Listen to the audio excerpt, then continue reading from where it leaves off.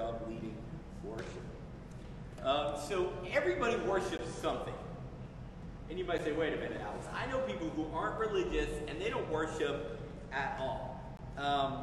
Follow around a non-religious guy during football season. And I think you'll see pretty quickly that they faithfully show up to a service, a game, whether they watch it on a television or whether they go. They wear special religious vestments, right? A jersey. They sacrifice time and money. And when the team wins, they feel happy, they feel elated. And when the team loses, they feel dejected and depressed. I mean, that's worship. It may not be worshiping God, but everybody's going to end up worshiping something. And I think you could find somebody who says, I don't believe in God, I don't believe in religion, I don't believe in whatever, but they worship a sports team. Or maybe you're not a sports person. This week was the Electronics Entertainment Expo, E3 it's called by Nerds and Geeks. Austin, he knows what I'm talking about. And so this is a week-long event in LA where the biggest video game companies in the world get together and they announce their new games that are coming out. And people go and pay hundreds of dollars to attend this so you can play a game before it comes out, so you can see it for the first time. In fact, there was a time on Wednesday, I think it was, where at a certain time Nintendo was going to announce new games that was coming out. I set an alarm on my watch so that I could watch the live stream so I could know what Nintendo was going to bring out. And so you may not worship football, but maybe you worship video games, or maybe you worship something else. But the curious nature of humanity is we all worship something. We can't get away from that. Even the most anti-religious person finds something to worship. I know people who say, I'm not religious at all, I don't think there's anything spiritual, it's just a material world, but then they begin to talk about science. And they talk about it and their eyes just light up and they're like, science is the greatest thing in the world, it answers all the questions, it's everything to me. Or maybe they talk about money or a relationship. But our human nature is we always find something to worship. Worship is the involuntary response of humanity. We're going to do it. You're going to worship something. You can't control it. You can say, I'm not going to worship something, but you'll find something to pour your heart and mind and soul into. We can't control the fact that we're going to worship. The only thing we can control is where our worship is directed. If we do not direct our worship to God, we will find something to worship in God's place. And what's scary about this is we become like what we worship. Our worship actually begins to change us. What we worship begins to influence how we think and how we act.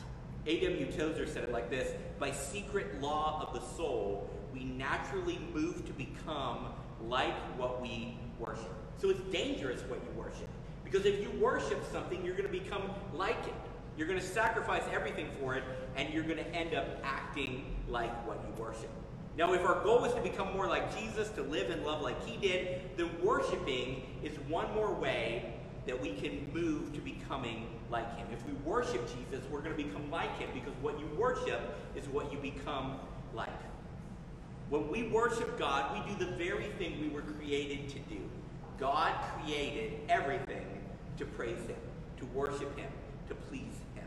And so many times in life, there's moments where I feel like, what am I supposed to be doing? This isn't satisfying. You know that moment when you get into a rhythm and you say, hey, this is exactly what I was put here to do. I'm in the right place at the right time, and this is what I was made to do. That's worshiping God. We often reveal what we're actually worshiping by what we think will make us happy, secure, and bring meaning and purpose into our lives.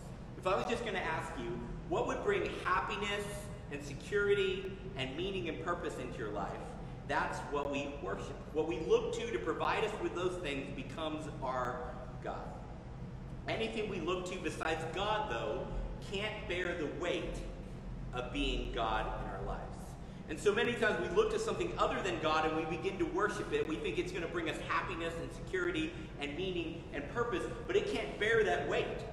Timothy Keller said it like this: anxiety is always the result of a collapsing false God in our life. You know that feeling of anxiety? Darby shared about her anxiety. It's always when we're trying to find our happiness and our security and our meaning and purpose in something other than God, and it can't provide those things, so it collapses and gives us anxiety because we're like, we've invested everything into that, and it can't give us what we hope that it would. Anxiety reveals that we've been worshiping something or someone other than God. And anything other than God can't handle God-sized problems. The comfort or purpose that these false gods can give us only work when everything in our life is going well. Right? You can keep worshiping an idol, something other than God, as long as everything in your life is going well. But only worshiping God can give you the strength to have a supernatural peace when things aren't going well. Now, over the last few weeks, we've been talking about spiritual disciplines. I just said that everybody worships, but to worship God, it's going to take spiritual discipline. The spiritual disciplines are the practices of Jesus that if we model them, it will develop our spiritual muscles. Jesus told me to do things like love my enemies. That's not my natural response. I have an enemy, and I'm like, I want to hate them. I want to destroy them. I want to burn down their house and slash their tires and get them fired. You know, I'm just being honest here. You know, like, I don't just want to write a nasty note on Facebook. I want to destroy their lives. But what does Jesus say? He says to love your enemies. And I say, how do I do that? Because I want to do that. I want to do what you said, Jesus. But I feel like it's impossible because I haven't developed my spiritual muscles. And by practicing the spiritual disciplines, it's just like a weightlifter lifting weights to develop their physical muscles. The spiritual disciplines develop our spiritual muscles. And over the last few weeks, we've looked at solitude and silence, sacrifice and self-denial, Sabbath, simplicity, submission to spiritual authority, and today we're talking about worship. Now, worship is part of the big three of the spiritual disciplines. And over the next 3 weeks, we're going to be finishing out our study on the spiritual disciplines by talking about the big three. The big three are worship, and I forgot them, prayer, and scripture. I shouldn't have forgot them. And they should stick with you. But these are the big three because all the other disciplines come into place in each of these. You're going to need all the other disciplines in order to really embrace these big three spiritual disciplines. You won't pray properly and faithfully without practicing silence and solitude. You won't worship without first submitting to the spiritual authority of God. And so, over the next 3 weeks here, as we finish out our study on the spiritual disciplines, we're going to be looking at these big three: worship, prayer, scripture. So let's look at a passage and examine some of the practices of worship in the life of Jesus. In Mark chapter 14, starting in verse 12. So in Mark 14, starting in verse 12, it says, "On the first day of unleavened bread, when they sacrificed the Passover lamb, his disciples asked him, 'Where do you want us to go and prepare the Passover so that you may eat it?' And so he sent 2 of his disciples and told them, 'Go into the city, and you'll see a man carrying a jar of water. He will meet you, follow him. Wherever he enters, tell the owner of the house, the teacher says, "Where is your guest room where I may eat the Passover with my disciples?" He will show you a large room upstairs, furnished and ready. Make the preparations for us there.' So the disciples went out and entered the city and found it just as he had told them, and they prepared the Passover. And when the evening came, he arrived with the 12, and while they were reclining and eating, Jesus said, 'Truly I tell you, one of you will betray me, one who is eating with me.' And they began to be distressed and upset and to say to one another, 'Is it me? Surely not I. Who is it?' And he said to them, 'It is one of the 12, the one who is dipping bread in the bowl with me. For the Son of Man will go just as it is written about him. But woe to the man by whom the Son of Man is betrayed. It would have been better for him if he had not been born.' And as they were eating, he took bread, he blessed it and broke it and gave it to them and said, 'Take this, this is my body.' And then he took a cup, and after giving thanks, he gave it to them, and they all drank from it. And he said to them, 'This is the blood of the covenant, which is poured out for many. Truly I tell you, I will no longer drink of the fruit of the vine until the day when I drink it new in the kingdom of God.' And after this, they sang a hymn, and they went out to the Mount of Olives." So let's pull some principles about how Jesus worshiped out of this passage. Because the spiritual disciplines are these practices that Jesus did, that by following them, we can build our spiritual muscles so that we can live and love like he did and how he commanded. First of all, you'll notice in verse 15, Jesus observed religious gatherings. All throughout the Gospels, Matthew, Mark, Luke, and John, the stories of Jesus, we see where Jesus showed up at synagogues. They didn't have churches yet. Jesus hadn't been risen from the dead. People started gathering on Sundays for 2,000 years now because Jesus rose from the dead on a Sunday. But the Jewish people would gather together on Sabbath from sundown on Friday to sundown on Saturday. They would choose a time on Saturday to gather together to pray, to read from the Old Testament. And we see throughout Jesus' life that he went to synagogue both to teach and to worship in community. But here we also see that he kept religious feast days of Judaism as well. And we have him celebrating Passover, which started with the day of unleavened bread. We see that in verse 12. And one of the ways that we can worship is by faithfully keeping the opportunities to gather in community and celebrate God. Whether that's church or small groups, Jesus faithfully attended religious gatherings of his day as an act of worship. My tendency is to forget God. I feel like, Alex, you're a pastor. How do you forget God? It's so easy to get busy with the things of ministry or get busy with conversations with people where I'm talking about God that I forget to engage with God myself. Our tendency is to forget to worship the God that gave us everything. Having reoccurring times when we gather with others and we're reminded to worship God is healthy for us.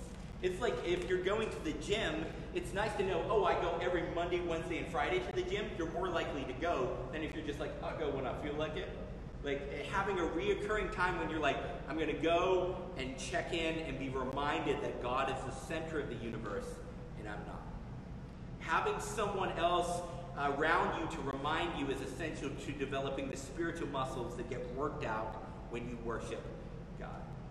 And next you'll see here in verse 16 that Jesus remembered how God had given salvation. So they went and they prepared the Passover. Now the Passover celebration was a celebration of God rescuing the Israelites in Egypt. The Egyptian nation had enslaved the entire nation of Israel, and they were slaves, and they were working on pyramid projects, and they were in slavery and in bondage. And Moses warned that, hey, if you don't let the Israelites go, the death angel is going to come and kill all the firstborn. And he says, but Israelites, if you believe this is going to happen, take blood and spread it over the doorposts of your house, and the death angel will pass over you and will only kill the firstborn in the houses that don't have blood over their door. And so the Israelites said, we believe, and they put the blood over the posts of their door, and the Egyptians mocked them and laughed at them and didn't believe, and the death angel came and killed all the firstborn of Israel. And so every year the Israelites celebrated Passover when the death angel passed over them and they were saved and rescued out of slavery and bondage. Now, that morning, when the Egyptians all woke up and all their firstborn children were dead, firstborn male children were dead, they said, Israelite, get out of our nation. We don't even want you here. You're a cursed people. Get out. And so they had to hurry out so quickly, they didn't have time for the yeast in their bread to rise. And so they ate unleavened bread. And so every year, they would have this Passover meal where they would take unleavened bread and they would take deep red wine that looked like blood. And they would remember the unleavened bread, and they would remember the blood above the doors, and the fact that death passed them over, and they were rescued out of slavery. And so what Jesus was doing here was he was practicing this reminder that God is a God who saves. It was a yearly reminder to remember salvation, being saved from slavery and death.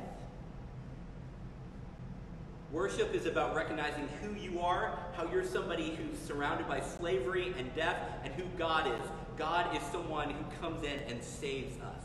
We cannot save ourselves. No matter how good we are or what good we do, we're slaves to sin. Sin is such a Bible word, but it's the destructive things that we say and do and think that hurt other people and hurt ourselves. And we're destined for death, eternal separation from all that is good and beautiful. But Jesus spread his blood on the wood of a cross, just like they spread the blood of a lamb on the wood above their door, so that all who believed on him might be freed from slavery and might escape eternal death. Worship always starts with remembering that we're saved at great personal cost to God. His Son died so that we might be free. His Son died that we might live. He took sin upon himself so that we might take his place in heaven. Does that make you want to shout or dance or sing? I mean, that's exactly what Jesus is doing here at the Passover. He's celebrating the fact that God is a God of salvation. And when we celebrate the fact that God is a God of salvation, when we remember how he has saved us at great personal cost to himself, we worship, just like Jesus did. And in verse 23, he gave thanks for what God was doing and had done. He took the cup and he gave thanks. He gave thanks for what they had been provided, what they were given, what God was doing. Jesus thanked God. Often I complain to God more than I thank God. But I have a lot more to be thankful for than I do to complain about. I complain about the one thing I don't have instead of thanking God for all that I do have. But I found that when I'm thankful, I enjoy my life more. When I complain, I'm more miserable in my life. Sometimes everything can be going well, but I start complaining about it, and I start feeling like gross about the fact that everything's going well. Sometimes everything's going wrong, but I start being thankful, and I start thinking, it's really not that bad. I'm really in a pretty good position here. It's amazing how thankfulness changes my perspective on the situation that I find myself in. Complaining makes me fixate on a few things that are wrong. Thankfulness shows me how much in my life is right. Thanking God is worship. Thanking God builds our spiritual muscles so that we can worship deeper. We were created to sing praises to God. We exist to shout aloud all the good and beauty that God has put in our lives and put into our world.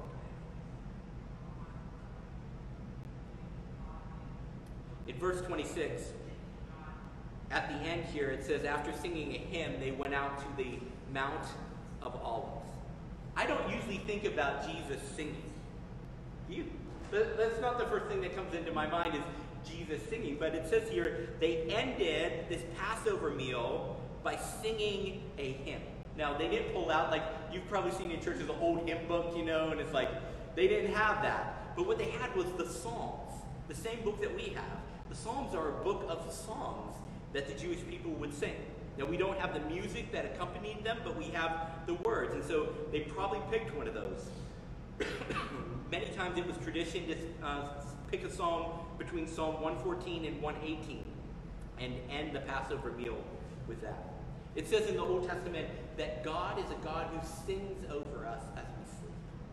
Isn't that a beautiful picture of God? Sometimes in church, I've heard pictures of God, and they're like, God is so angry, and he has this giant club, and he's put nails through it so it can really hit you hard, and he's just looking for an opportunity to whack you upside the head. Isn't that how I usually hear about God in churches? But what does the Old Testament say? We have a God who, when you're sleeping, he's singing lullabies over you because he loves you. And here we have Jesus ending the Passover by singing. Music has always been an important part of worship since ancient times. God invented music. And it pleases him when we praise him in poetry and song. I've been reading some things in some neurology articles about what science is telling us about what happens when people sing together. And they said it's really lost because in our society today, there's really no place where people gather together and sing outside of maybe the anthem at a ball game or in a church service. People really don't sing together anymore. But what they found is when people are in a group and they sing together, something happens in our brain chemistry, something they don't fully understand, but it bonds people together when they sing together. There's something communal and primal and soul-strengthening about worshiping together with other people in song. Now, I will tell you right now, I'm not a good singer. You guys have probably heard. Like, it's easy to hear. I've had people in churches before, like, they're in rows in front of me, and they come back and they're like, sing quieter because I don't like what I'm hearing. Like, people have said that to me. I remember when I went to a Christian school as a kid, after my family became believers and started going to church, they're like, we'll put you in a Christian school. And it was a horrible experience. And anyways, so we had this choir competition where it was a kids' choir, and several grades together, it was a huge choir, and we were going to these competitions. And I remember the music instructor, she said, I really want to win this. She says, just mouth the words, Alex. I don't want you to sing because you sing so badly. And I was like, yes, ma'am. Like, so I just mouthed the words while everybody else sang. And she won the choir competition, so, I've been asked to leave a choir. They had this choir at the church I was at, and they said, hey, anybody can come and sing in the choir. I was like, sweet. I love praising God. So I came and sang in the choir for a couple weeks, rolled into a couple months. They were always like, we need to work on this part, like the section I'm in. And finally they were like, there might be another place for you to serve. So all that to be said, I don't sing well. Okay? Nobody is asking for me to sing. But worship isn't about me looking good. It's about God looking good.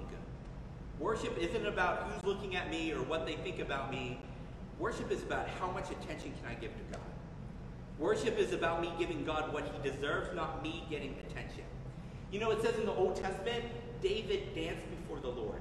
He just started dancing, and he says he stripped down to essentially his underwear and started dancing because he's like, I'm so excited that God has given us this victory, and I'm going to dance and celebrate about it. And people started making fun of him. They're like, that's the king. The king can't dance naked. What is he doing? His family made fun of him. And you know what he said? He says, I was dancing for God. I don't care what you think. We need to sing for God and not care what other people think. We need to worship God and not care what other people think. In 1 Corinthians 10:31, it says, whether you eat or drink or whatever you do, do it all for the glory of God. Paul here really says something crazy. He says, anything you do can be worship if you do it for God and not for you or somebody else. Two people can do the same thing, and one does it for the glory of himself, and another does it for the glory of God. What you do doesn't matter as much as who you do it for and why you're doing it. I've seen people play music in church, and they celebrated all the attention they received from their talent and their abilities. And I've seen somebody play a rock show in a bar, and they quietly thanked God for the talent that he gave them, and they worshiped more than the people standing up in front of church did who wanted the attention for themselves. I've seen people who spoke in secular settings, and they celebrated the fact that God gave them the talent and the ability to speak. And I've seen pastors who stand up and open the Bible, and they love the praise and applause that comes to them for presenting a great message. And one of those worship God and one worship themselves. You can have two very different settings, one worshiping God in a bar and one who worship themselves in a church. The setting doesn't matter. What matters is where your focus is, who you're doing it for, and who you want to get the attention and the applause. Do you want people at the end of it to remember your name or to remember God's name? Was the name of Jesus lifted up, or was your name lifted up? The smallest act can be an act of worship if it's done for God and for his glory. So with each of the spiritual disciplines, we want to talk about how do we implement this into our everyday life? How do we make this a part of our everyday experience? Because if you just exercise your body like occasionally, you'll be unfit like me. But if you make it a systematic program for your life that you're going to be healthy and you're going to exercise and you're going to eat right, it begins to affect every part of your life. And it's the same thing needs to happen with our spiritual disciplines. So with worship, we need to make sure we're setting aside time to remember and celebrate everything good and beautiful in our lives. We need to set daily reminders and weekly reminders. We need to remind ourselves to be thankful to God for being the source of every good and beautiful thing in our life. You know what I tend to do? I notice the bad things in my life, and I don't notice the good things. I don't notice the good things until they're gone, and then I notice them. And so I have to sit down and say, this is what's good and beautiful in my life. And sometimes I just sit down and I write it out, because I'm somebody, I don't really know what I think until I've written it. And I write it out, and I say, man, I have a lot of good things. And the one thing I'm concerned about is this over here. This list is a lot bigger. I could do that in my mind, but it just doesn't have the same effect as when I write it down. We need the right attitude and attention as an individual to praise God and build our spiritual muscles. But there's something interesting in Scripture. Worship is always something that starts as an individual, but it always has to be enjoyed in a community. God always instructs us to have communal worship. We need each other in order to worship God completely. You know how you can't have a wheelbarrow race alone? That'd be ridiculous, right? You know wheelbarrow race. One person down on their hands, and the other person's holding the legs. Well, you can't worship God alone. Every time you see worship in Scripture, it's in a community setting. You need other people to worship God with you. We need to gather with other worshipers and praise God together to build our spiritual muscles. Let's pray. Lord Jesus, thank you for the privilege of worshiping you. God, forgive us when so often we worship things that we think are going to give us happiness and purpose and meaning, and instead they just bring us anxiety because they can't stand the weight of being God. God, I'm grateful that you are strong enough, you're big enough, good enough to hold all the weight of being God. And so, God, I worship you. I praise you as the one and only God, Yahweh. Thank you for allowing us to know you and to praise you and to serve you. Thank you for sending your son Jesus into this world to die in our place so that we can know you and we can be with you forever. God, I pray that you will make us a worshipful people, a people who lift high the name of Jesus. Lord, I pray that when people think of Horizon, they don't think of me or Darby or anyone else, they think of you. Lord, I pray when people leave here, they don't walk away saying, wow, Darby did a great job with the music, or Alex did a great job speaking, or Austin did a great job serving. Lord, I pray that they walk away and say, Jesus is a great God who showed up in a great way. Lord, teach us to be worshipful in all seasons, and teach us to be a thankful people. And I pray all these things like I believe Jesus would.